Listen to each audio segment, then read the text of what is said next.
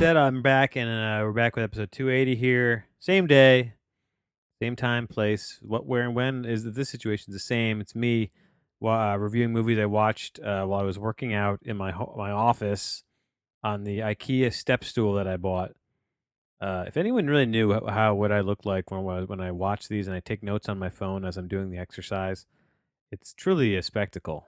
I also want to say off the top of the bat here, the last 10 or so episodes, I've stopped using any kind of audio clips from the movies as a lead in, which part I've reserved the right to bring those back because I do think that they add a little something just on the top just to kind of give some context of the tone of the film. Even though it's a visual medium, I have some issues with playing a lot of audio on the podcast, which I've done in the past as well in different episodes. Uh but the flip side of that coin is the new website now is meant to house a lot of video from the film. So as I write the critique, I've been utilizing a lot of cuts and clips, and all in the context of fair use, I think. So although watch me get arrested for copyright for posting those, don't no seriously no. They're very short clips, and I think they're in context of fair use by any stretch of the imagination for sure. Um, So we're continuing this marathon string of recording podcasts, and I got to write these reviews. I got to clip the edits. I got a lot of work to do today on this, but I'm hopefully this week I'm trying to get caught up. By the end of my goal is by the end of this calendar week, folks. I am basically all caught up, and I can just get these things out one at a time and work on the archive of the site. The archive, I've got 200 and so episodes to archive and post on the new movie. I should mention the movie review dot blogspot, the movie review show, Jesus.blogspot.com. Okay, 52 pickup. Okay, another one of these where I was like, what? Okay, dude, where on earth did you think about watching this movie? How did this end up on your list? And this one is specifically from a new thing I'm doing so I have the 7. We've talked about the 7, haven't we? We must have. I'll talk about it again quickly because maybe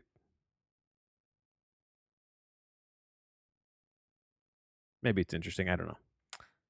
The 7 is this one movie from the last 2 years. So it's a recent movie that I've noted that I want to watch, and I just been watching those in kind of not real order, just about trying to catch up on 2018 movies and I'm almost done catching up on all the 2018 movies I had listed that I wanted to watch. And when I start the 2019 movies, I'm just gonna go by the ones that seem most interesting to me to get them out of the way. So that's just kind of me picking and choosing. That's the first day. So this is a um this little concept is if I had the time to actually watch a full movie every single day, this would be a 7-week. And then it was like this is all about the paradox of choice. To remove my thinking in it, I just create a list of movies to watch that's like 100 movies long, and I just go down the list. That way, I'm not sitting like, what do I want to watch today?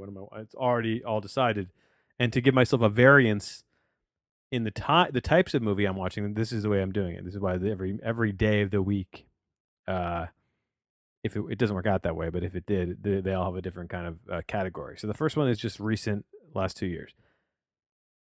Then the second spot is what I call director focus. Now I do of the 7 days, every other day, starting with day 2, is a director focus. So there's 3 director focuses in the course of a week. 3 different filmographies that, in order, I go through the entire director's filmography. Right now, I'm on Peter Greenaway, Kelly Reichardt, and Christopher Guest. A rewatch on Christopher Guest. For all.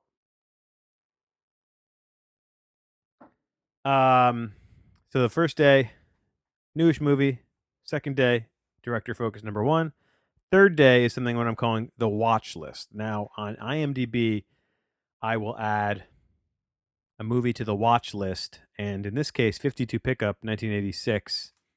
1986 was, and I'm doing that in alphanumeric order.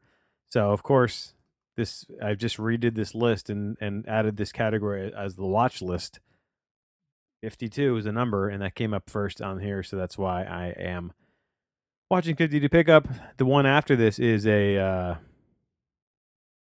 really crazy one called Seven Below, which I just watched the other day, and that one is oh boy, we'll get to that eventually. Back to describing this list, and this is a good, then after the watch list, then you have director focus number 2. In this case, it's Kelly Reichardt. Then on what would be what I guess Friday, if this was actually a 7 day week thing. So the fifth slot is for what I call true or random, and that's when I use that website. Suggest me a movie, and I find a truly random movie, truly random from the just the depth of randomness. And if I can find it, the only rule is if I can find it streaming or accessible anywhere, whatever that means, I have to watch it. Day after that, you were going every other day on the director focus. So then the third one would be Christopher Guest movie. And sometimes I'll do the director focuses out of order. Sometimes I'll watch the director's movies in chronological order. I like to mix it up. I don't find any one way or the other is better. For the most part, I watch it in order, but for certain directors, I feel like I go back and forth. It's sometimes better to do that. And then the last day of the week, the 7th slot, is for what I call the Plex movies, and I've been accumulating hard to find pictures and a lot of DVD transfers from DVDs I've had over the years. So I have my Plex library is enormous, and I've been watching those in the order that I added them to Plex. I go by date added. So some of these were several years ago that I've just never gotten to watch that are on the Plex account. All right, that's I don't know any interesting that is. If you're a movie buff, you're a movie buff like me. I think it's a fun thing to do.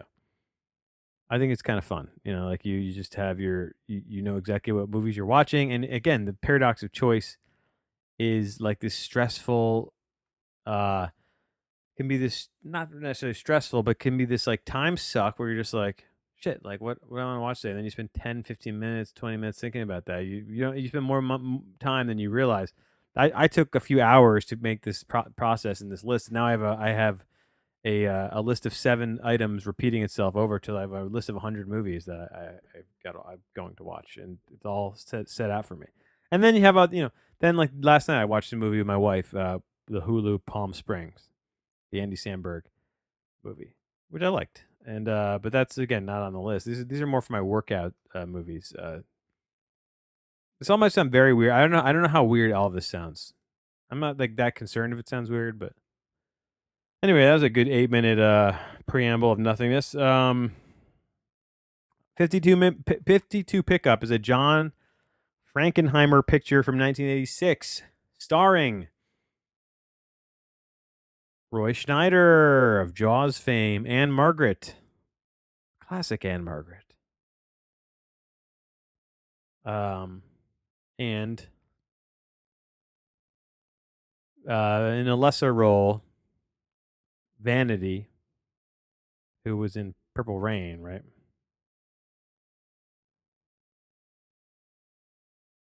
Wait, yes. Now I'm like, no, she wasn't in Purple Rain. What was Vanity in?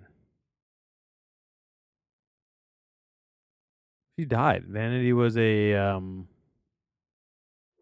could have swore. Oh, she was married to Prince. Oh, I thought she was in Purple Rain or in something with Prince.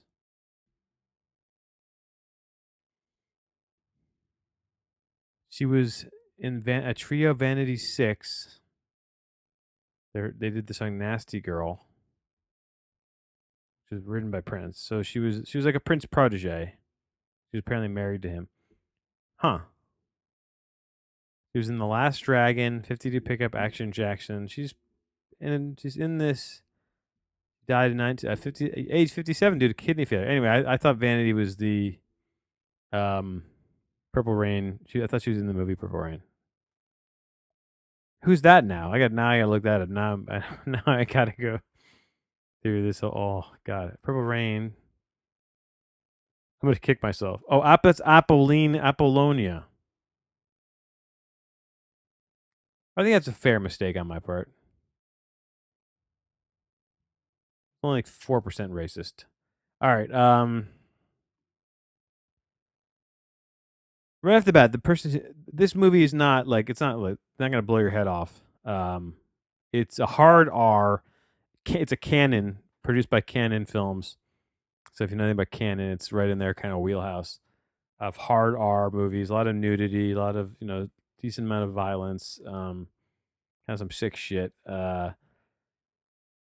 Plot we'll get into, but the star of this film and one of the honestly raised this. I'm gonna give it a high 7. I think it deserves like a high. I almost gave it an 8, but then I was like, you know what? There's too much wrong with this movie to give it an 8. I can't give it an 8, so I'll give it a high 7. And the reason I'm giving it even that high of a score is John Glover, who plays Alan Raimi, the villain in this movie. And I'm trying to think, where you might know um, John Glover. He's been in a bunch of movies. His filmography is pretty big. You probably know him as Daniel Clamp, the president of the evil corporation in Gremlins 2: The New Batch. That's where I knew him from, anyway. But you probably he's been in other things too. He was in Scrooged. He's got a face you saw. You'd be like, oh, okay, I've seen that guy in some stuff. Got it, got it. Yeah, he's that guy. He's so good in this movie.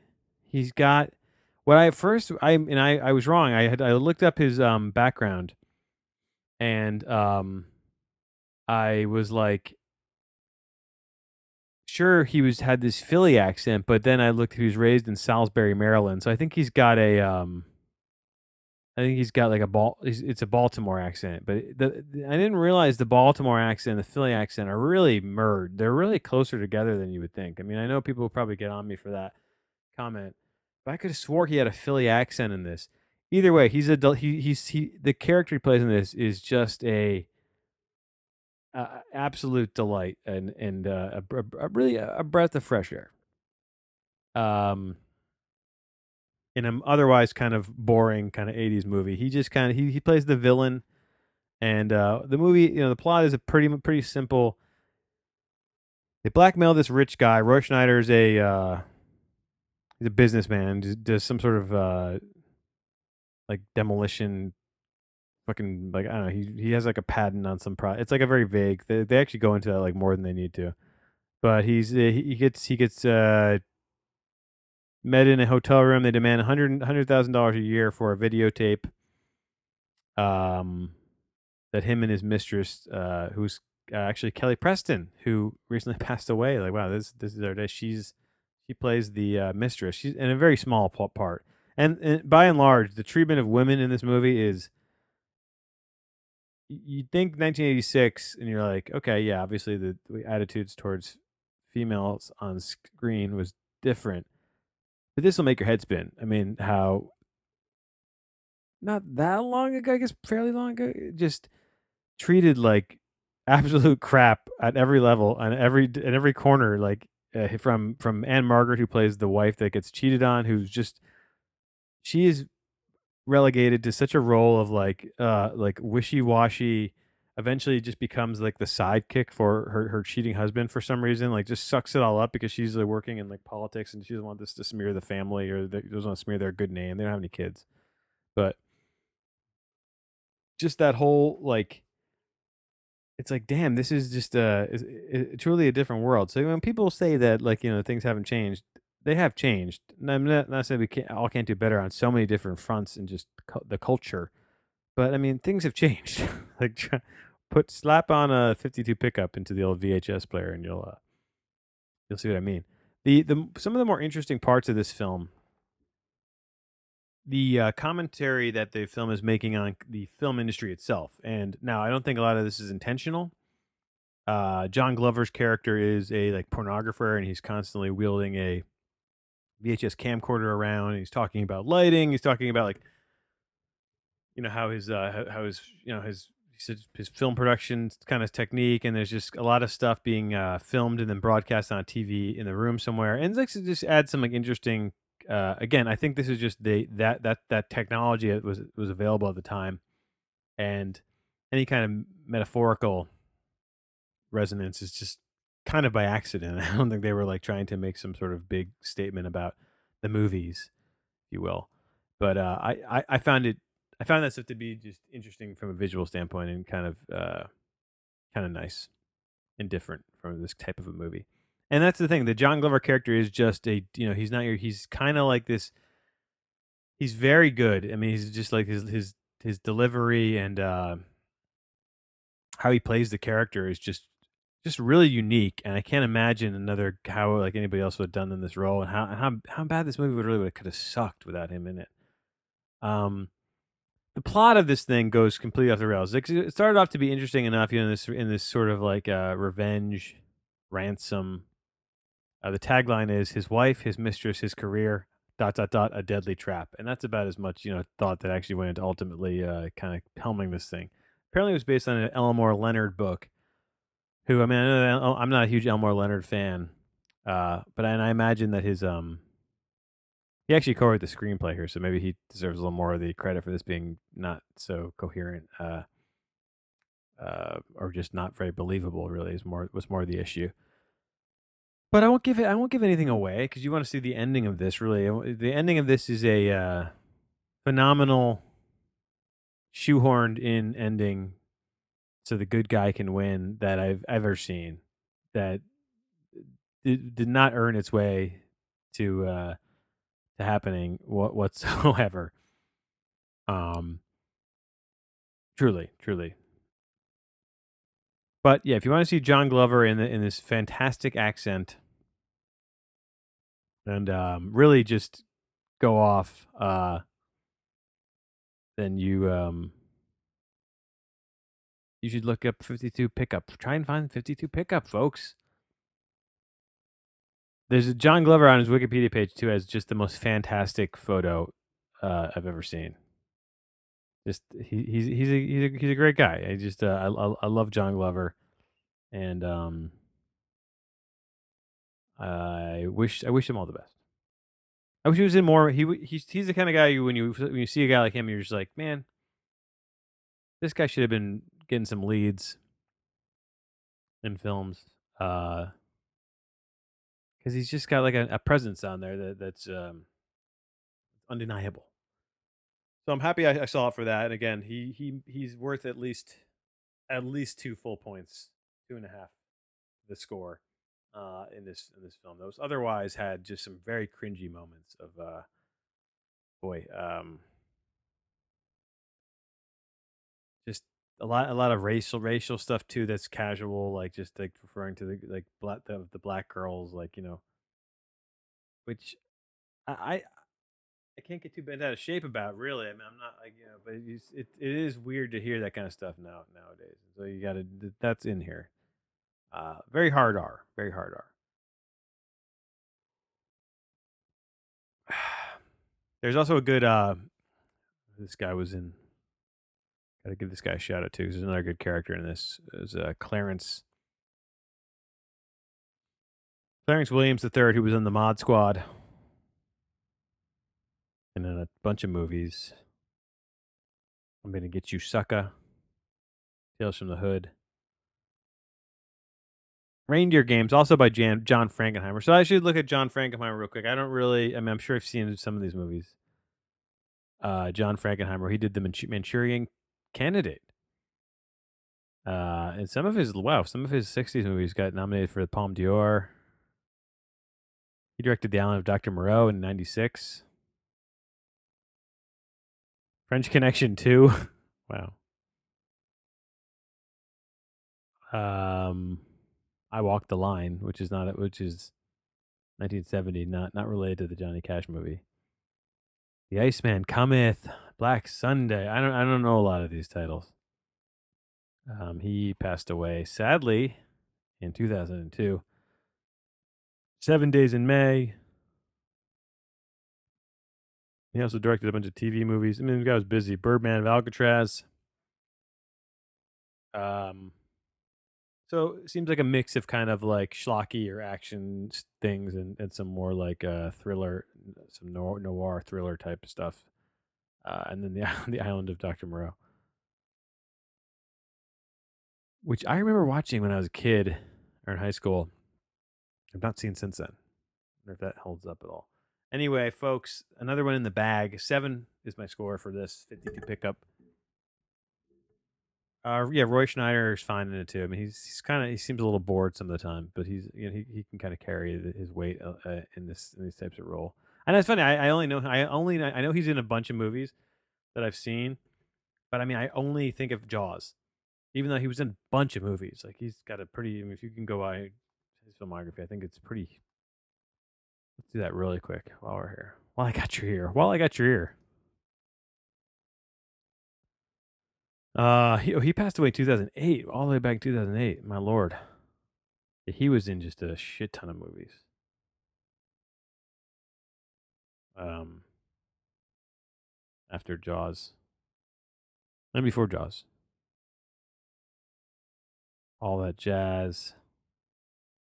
Blue Thunder, 2010, the men's. A lot of this, you know what? I thought I'd be familiar with more of them, but I'm not really. I'm not familiar with many of these at all. There's so many fucking movies, man. You ever think of that? Oh, he was in the original French Connection too. Interestingly enough, the William Friedkin movie. That's on my list somewhere to watch. One of my lists. So many lists. So little time. Folks, we've come to the end for real now. I'm going to take a break, a breather, and maybe later today, tonight, I will record. If you're lucky, here's a little hint. As if. Okay. Keep listening and stay safe out there.